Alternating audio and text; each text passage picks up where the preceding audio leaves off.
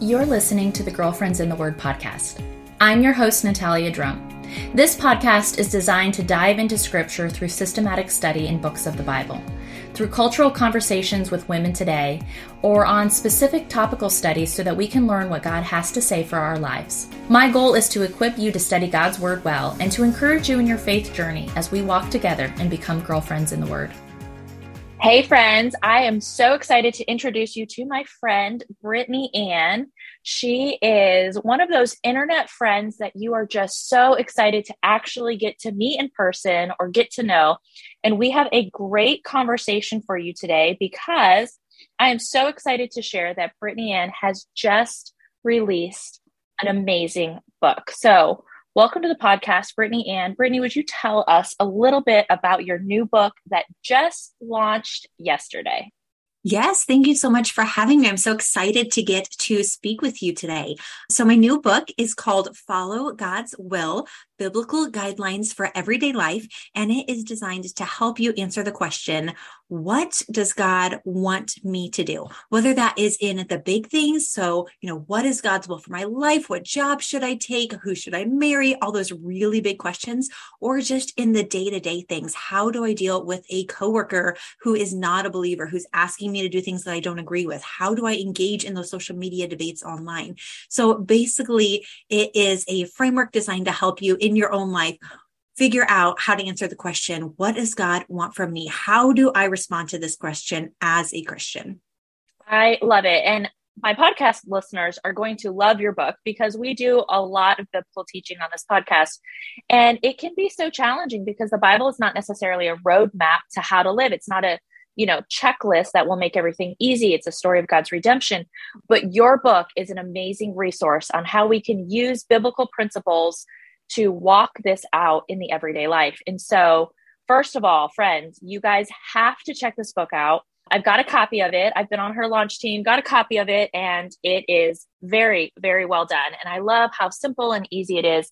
And you guys went with a great publisher too. So Esther Press is one of those great new imprints out of David C. Cook that is just producing some amazing, amazing books. I'm so excited for you. So let's dive into our topic today. And you and I had talked a little bit about how it works when we as Christians have to engage with people who make poor choices. And right now on the podcast, we're in the series about engaging with people who are having these really complicated cultural conversations about hot emotional topics such as abortion and transgender and, gay marriage and all these different things. And so would you talk a little bit about how God's word and biblical guidelines help us love people who make poor choices? Yeah, this is such a great question because it would be nice. Sometimes I feel like if we were all surrounded by this amazing Christian community who believed the same things as us, who encouraged us to live out our faith fully, but that's not the case. We live in a fallen world. Even amongst Christians, there's so much disagreement of which things should get priority or how we should vote or how we should believe different political issues. There's so much disagreement. So I think this is something that is a great question we have to answer. So for me, it all comes down to, first of all, a passage that we see in Matthew chapter 22, verses 37 through 40. In this passage, Jesus tells us the two most important commandments of all. He says, love the Lord your God with all your heart and with all your soul and with all your mind. This is the first and greatest commandment. And the second is like it. Love your neighbor as yourself. All the law and the prophets hang on these two commandments. And I think it's important to start here because so often as Christians, we can fall into this trap where we think, well, being a Christian means I have to follow these rules, or, well, God's way is best, so I need to make sure that everyone around me also follows these same rules. But when we read the Bible and we see how Jesus interacted with the people around him, how he loved both the Christians and non-Christians of his time, Jesus wasn't concerned with coming to people and making sure that they followed the rules. He wasn't concerned with going to them and making sure that they all believed exactly like he believed. Jesus loved people. And I think we sometimes get it backwards when we think, okay, I need to go into this culture and tell them, well, God says this. Well, the Bible says this. You need to do this. You need to measure up. You need to behave. And that's not the picture we see in the Bible at all. Yes, these things are important. God has these laws and rules for us. But I mean, the gospel tells us we can't earn our way into salvation. So I think it's just very backwards when we come at it with, okay, I'm going to make sure that everyone around me follows these same rules. I'm going to make sure that everyone around me believes what I believe. When really Jesus tells us all of these laws, every single command throughout all of scripture, it's all summed up with two things: love God, love others. If you're not loving God, if you're not loving others, you're completely missing the point. It's not about getting people to follow the rules. As a Christian myself, I do want to follow God's rules. I believe that they're best. I believe that they're good. But the reason that I follow God's rules is because I love God, because I trust him. And it's just not fair to expect people who don't know God, who don't believe his will is best, to just step in line with those rules when, maybe they don't believe in God. Maybe they don't believe in the Bible. Maybe they have a different life experience. So I think it's just a bit backwards. And we really need to start with, okay, how can I love the people around me? Not how can I make them behave the way I want them to behave, or how can I get them to do what I think God wants them to do, but how can I love them? How can I show God to them? How can I be a good example? How can I show them this is why I'm a Christian, why it matters? I think if we're just coming to people and saying, you better follow these rules, that's not appealing. Nobody wants that. But instead, when we can come to them just authentically and say, this is what my life was like before Christ, and this is what my life is like in Christ. And when there's a joy and when there's an excitement, when we're Christians because we want to be, I feel like that's just so much more appealing. So there's all kinds of tips and strategies and things that we can talk about, but I think it really starts there with saying, it's not about beating people until they follow the rules. It's about how do we love people? How do we see everyone around us, whether they're Christian or not, as this is a human being made in God's image and likeness.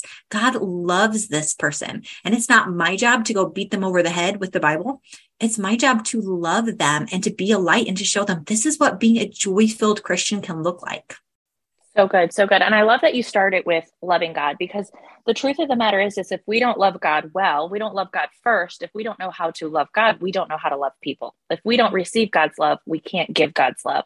And so I love how you start with that. And, I always tell my children, we can't put our rules on other people. We can't expect them to play the game that we're playing. If somebody's not a Christian, we can't expect them to follow God's rules because they don't play for his team. And so I think that was such a good distinction that, our call is to love people. And then within the Christian community is a different conversation to have because, we're all playing by the same rules of God's word, but outside of that, they don't know any better. So they're living according to the world. So in your book, you talk about a lot of really amazing things. And one of those things is, how do we share the gospel in truth and love? And so we want to love the world. And part of loving the world is we should share the gospel. How do you find that to be effective when we are engaging with people who have different convictions than us? And how do we do that with truth and love? Because it seems like the world is very good about being truth-filled without grace and compassion and mercy and kindness,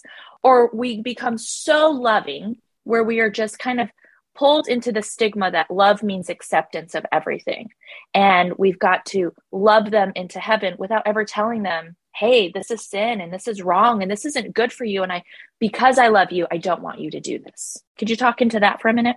Yeah, I think that's such an important distinction because so often we might think that loving people means telling them every time that they're wrong, or we might think that loving people means never telling them anytime that they're wrong. And I've definitely seen both sides on social media, but loving people doesn't mean accepting everything about them. Yes, there is a kindness that needs to happen. But if you think about if you had a friend who was running headlong towards a cliff, and you can see because you have a different vantage point that, hey, if they keep running headlong, they're going to fall off of this cliff and die. You would tell them, you would say, hey, stop. Like, this is bad. Like, you need to stop. You would do everything you could to get their attention because you can see if you keep running in this direction, you're going to fall off a cliff. And I don't know about you. Like, if I saw my friend running into destruction, I would tell them, I would say, hey, stop. I would do everything that I could because I care about them, because I care what happens to them. The same thing if you saw like a toddler fall into a pool who can't swim, you wouldn't just sit by and like, oh, well, that was their choice. Like, I guess their parents just don't care. Like, it's cool. You'd be like, no, because I love you, I'm going to say something, but I'm not going to do it in a judgmental way. I'm not going to do it in a way where I think that, oh, well, I'm so much better. I'm not going to do it in a demanding unrelenting way, we have to remember that each of us has free will. God has given every single person alive free will. We have the choice to decide, and we cannot make or force or manipulate any single person. And God doesn't do this either. He doesn't force us to behave a certain way. But I do think as Christians, we have a responsibility to say, hey, because I love you, I just want you to know, like, if you continue in this way, but we're doing it out of love. And I think that's something that we really have to stop and evaluate. Am I speaking up because I'm offended? Am I speaking up because they're not doing it my way? So often we can think, oh, well, I'm just championing what God wants. But really, it's just you're offended. You don't like what they're doing. They're not doing it your way. And I think we really have to step back and get some discernment there. Am I actually doing this out of love for the other person? Am I doing this because I care about what happens to them? Or am I just offended? Am I just mad? Am I not getting my own way? So I think it really starts there with, am I doing this out of the other person's best interest? If so, how can I do this in a way that is loving to them? How can I share while still being respectful of their free will? Also, we talked a minute ago about how we can't expect non-Christians to behave the same way as Christians do. If you think about it, as Christians, we have the help of the Holy Spirit. We believe the Holy Spirit empowers us, enables us to live a spirit-filled, holy life. Well, if you think about a non-Christian, they don't have that help. Yeah. So either the Holy Spirit helps us, so we should be living more godly lives, and we can't, I'm not disparaging non-Christians, because there's, I'm sure, many very good people who are very wonderful and loving and kind who are not Christian. But if we truly believe the Holy Spirit helps us, then there has to be some reality where we say, okay, non-Christians who are not living by the power of the Spirit don't have that help. How can we expect them? You better measure up to the standard that we ourselves, with the Holy Spirit's help, are not able to do. Like, I know that there are so many days where I don't do the right thing. I try, I want to live according to the Spirit, but there's days, lots of days, where I am angry, where I am prideful, where I am selfish, because I'm human and we all are. So if I know I myself am not always doing the right thing, of course, no one's going to do the right thing. So I think it starts with coming to them with the sense of love, with the sense of, hey, I care about you. I'm going to leave it up to you. I'm going to share what I know, but ultimately the decision is up to you. And I think we just need to do a whole lot more caring, a whole lot more loving, a whole lot more seeing people as children of God who we care about what happens to them, in a lot less, oh, well, you better do it my way or I'm going to be offended. I love that you said we need to check our hearts and see whether we're offended or whether this is really like what God calls us to do, because that's true in a culture that's so cancel culture, so offended, all the things. It can be so easy to just, hey, this isn't how I think it should be done. So now I need to berate you. I need to tell you how it should be done. I need to, whatever, as opposed to, I see you on a path that's leading to destruction. And because I love you, I want to pull you back from that. And then ultimately, we share the gospel, we share the truth of God's word, and it becomes up to them. And that's such a heavy tension to sit in, is that free will of the person and understanding, listen, I love you. I don't want you to go down this path, but ultimately you have to make that decision. So would you speak into for a second, because I know you talk about it in your book, about we often hear that Christians shouldn't judge. What do we do when we're in a Christian community? And what does the Bible actually say about this? Because this is a topic that girls and I have talked about a lot. What is okay for us to judge? How does it look inside the Christian community and outside of the Christian community? And where do we have the reign to do that?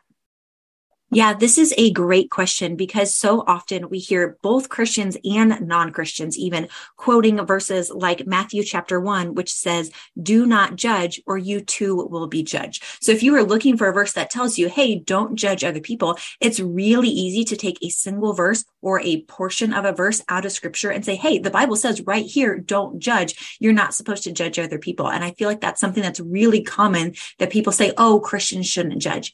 However, it's so important that we don't simply pull one part of a verse out of scripture without understanding it in context, both within the context of that passage and the context of scripture as a whole.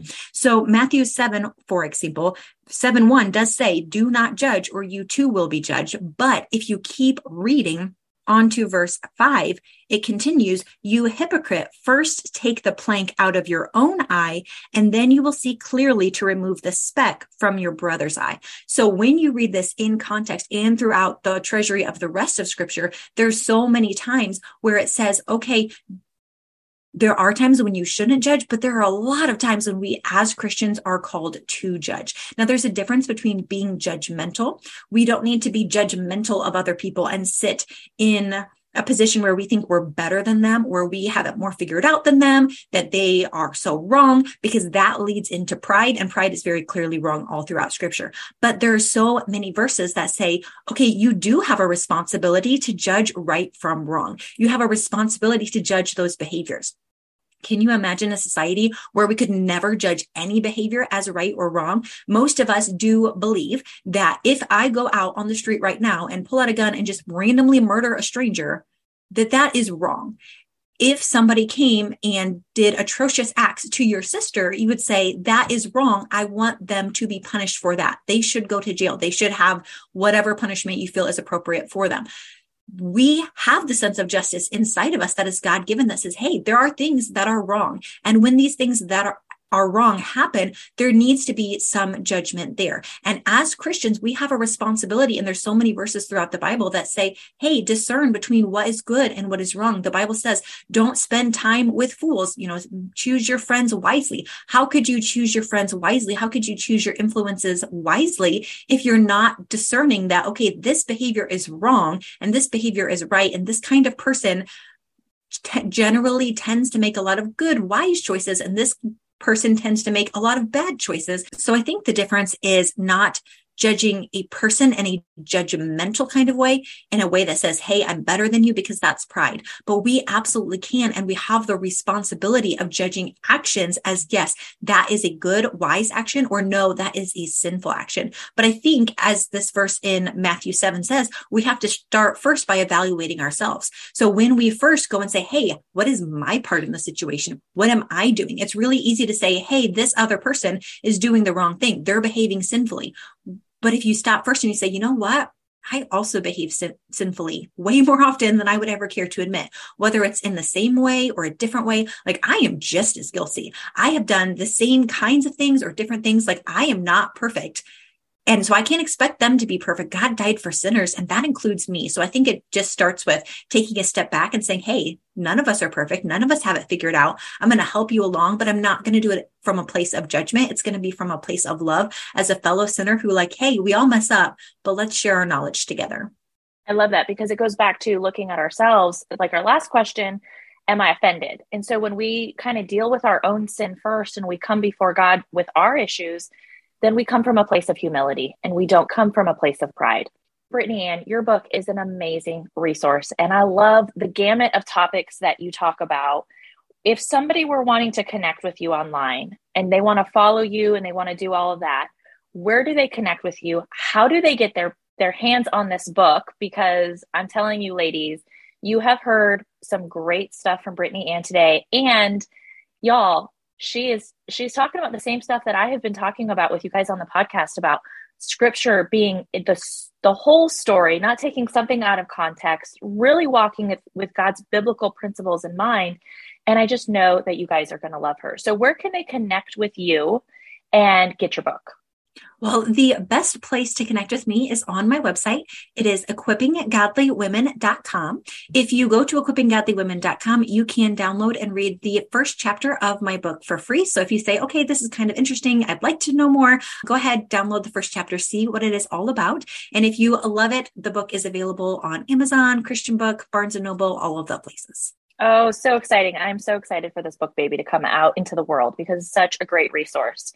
All right. So something that I want to ask you before we close our time together today is, what is one of your favorite products? Like, totally random, can be anything that you've purchased, but something that you're like, you know what, every girlfriend I have should have this product. Okay, this is totally random, but if you are a woman with long hair, what you need in your life is, it's called a tub shroom. It looks like a mushroom. It's like a plastic, like a really soft moldable plastic, and it sticks in your shower drain. So when you have like long hair and it goes down the drain, rather than clogging up all of your drains, which I used to like clog up drains like nobody's business. So I found this thing online one day and I was like, I have to have this. They're super cheap. You can find them anywhere, but it's called a tub shroom.